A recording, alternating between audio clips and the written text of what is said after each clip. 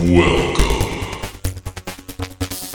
Hello and welcome to BlockSec Journal. I'm Laurent, your host. Today I have Alex with me from our community. Hi, Alex. How are you?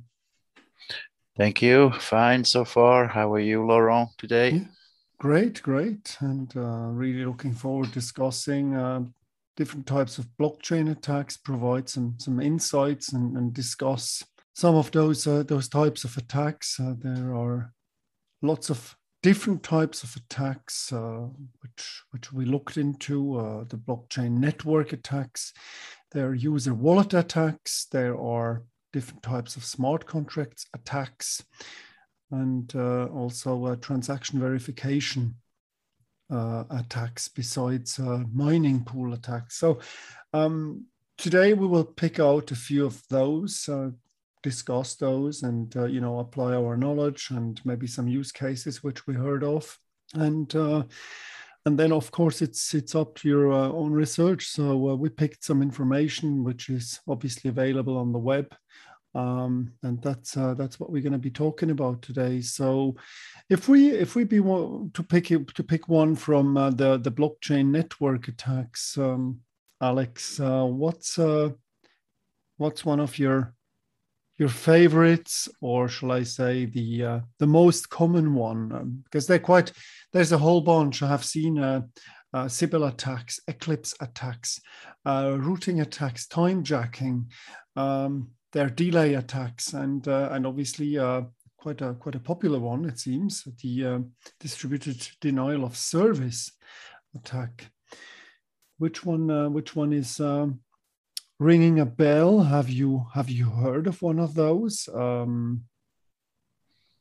Everybody should have heard about such attacks, because we know there are quite a few companies that went bankrupt because of such distributed denial of service attacks, such as exchanges like MTGOX or Bitcoin, a Bitcoin exchange that went bankrupt in 2014.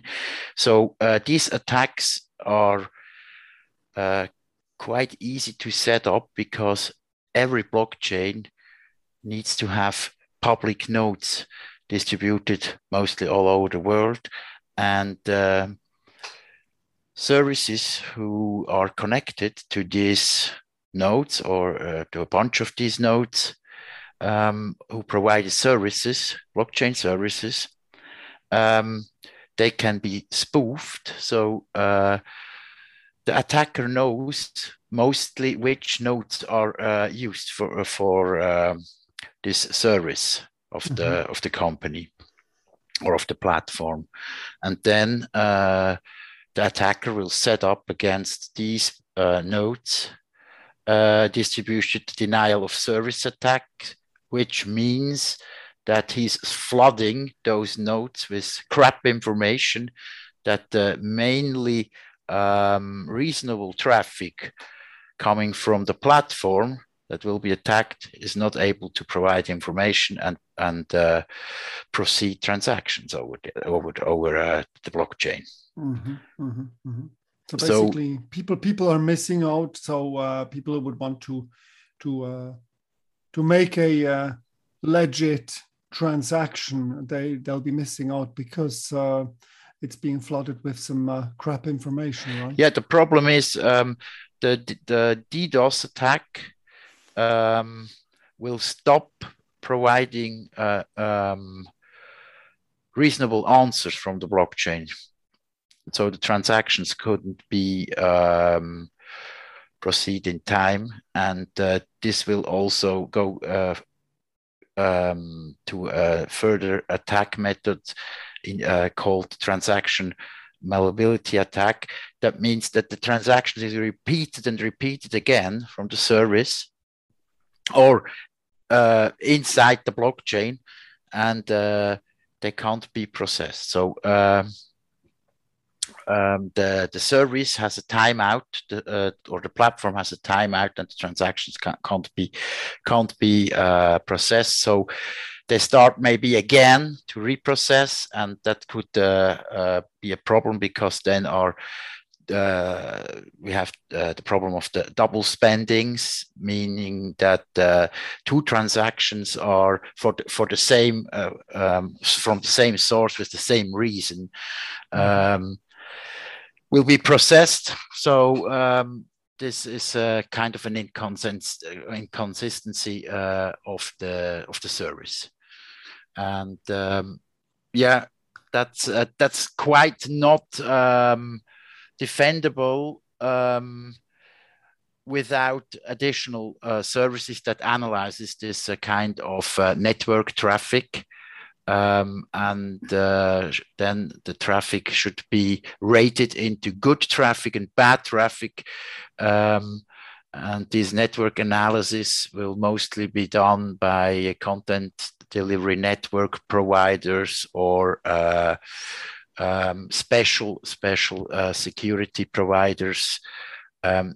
These systems are communicating internationally and are rating source and layer 4 inside analysis of the traffic that will be handled and rated. So they will drop or skip this traffic, and the attack can be defended. Yeah, I mean, what I have seen, if we're talking those types of attacks, some exchanges which literally shut down their operations and were offline for, we can talk even weeks. That must have a severe impact on operations and obviously intakes, tradings, and everything could be classified as an operation. So yeah, the great problem in trading operations, real-time trading or quite real-time trading and high-frequency trading on digital currencies, there are very time-sensitive. So if you have a delay of more than half a second or so, maybe the transaction has been started but not accepted or not proceeded. So you have real problems about the value and the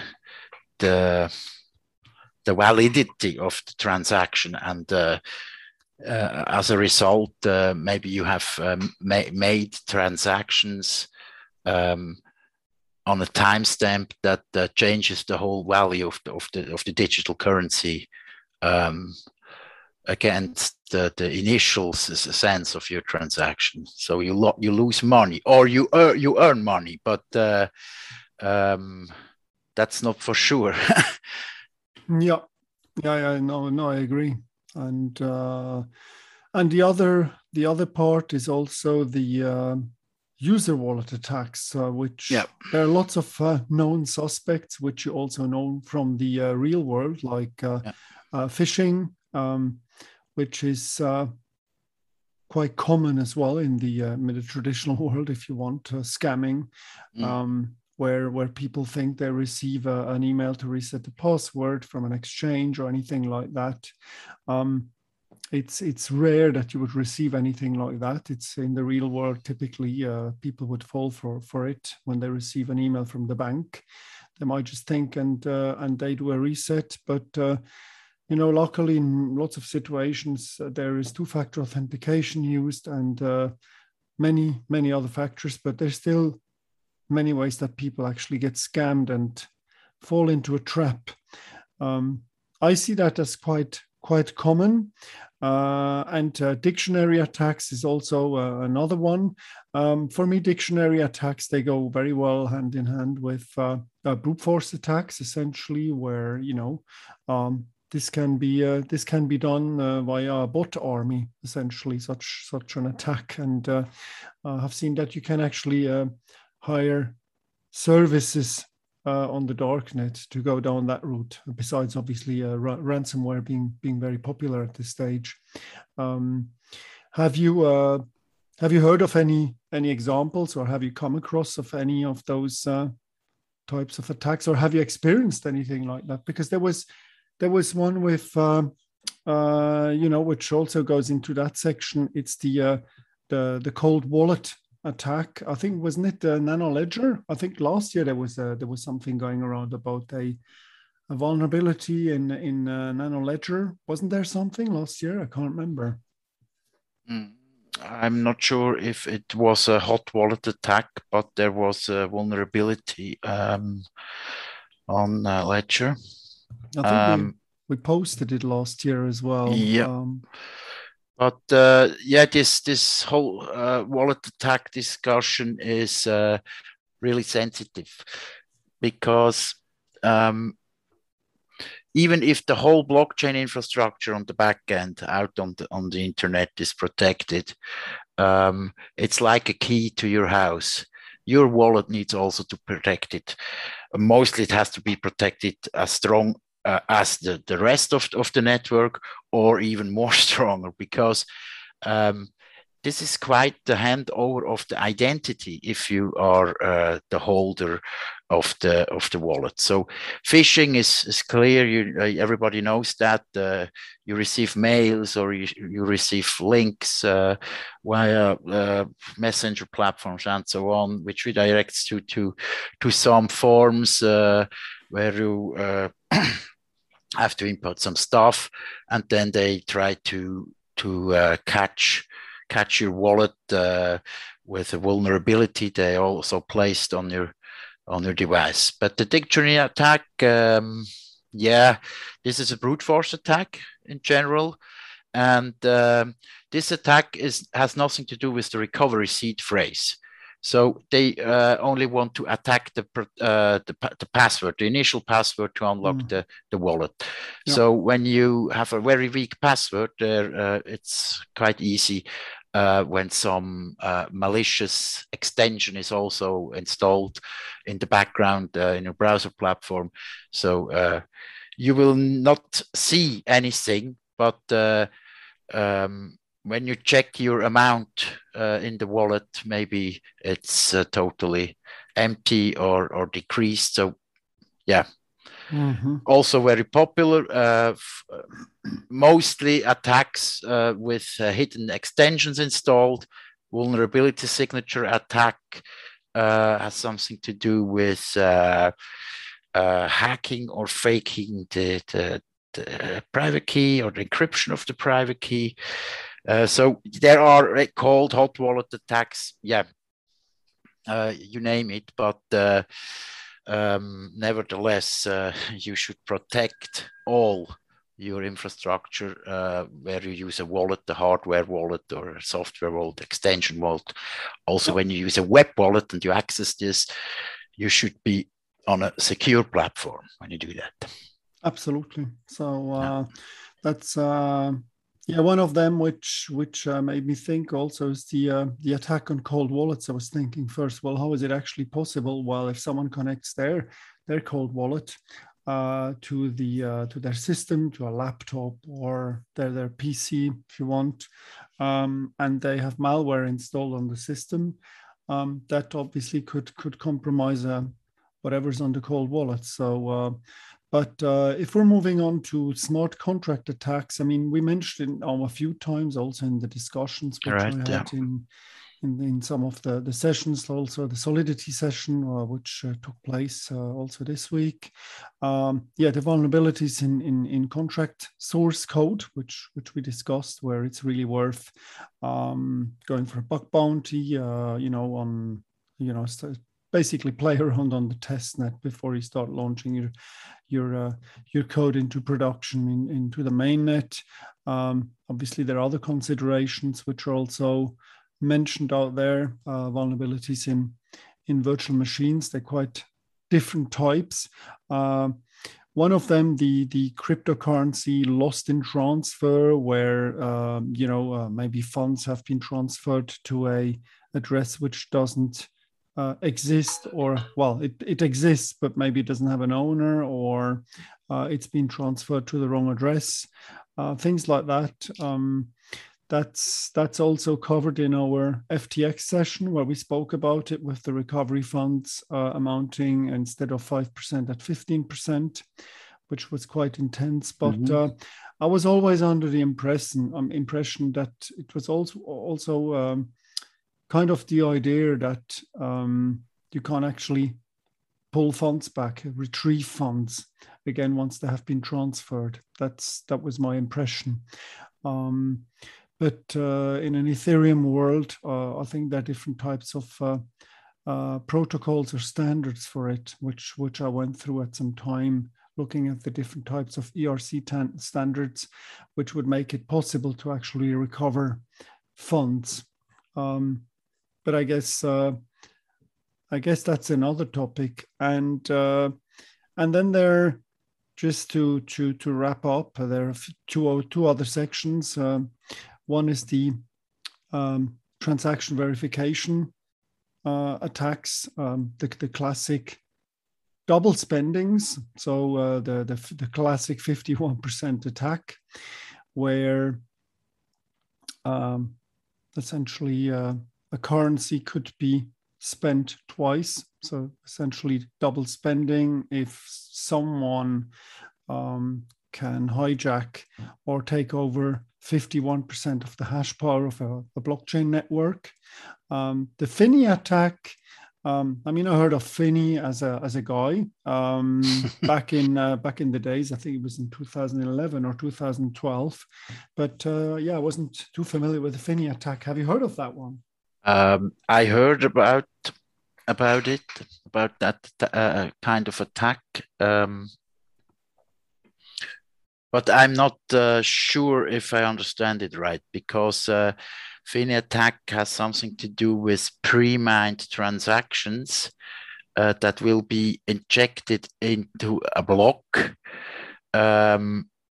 So the network think these transactions are verified, but it's not true. And then it's kind of an invalidity that a blockchain protocol that is not aware of such an injection would go further on and increase the block number.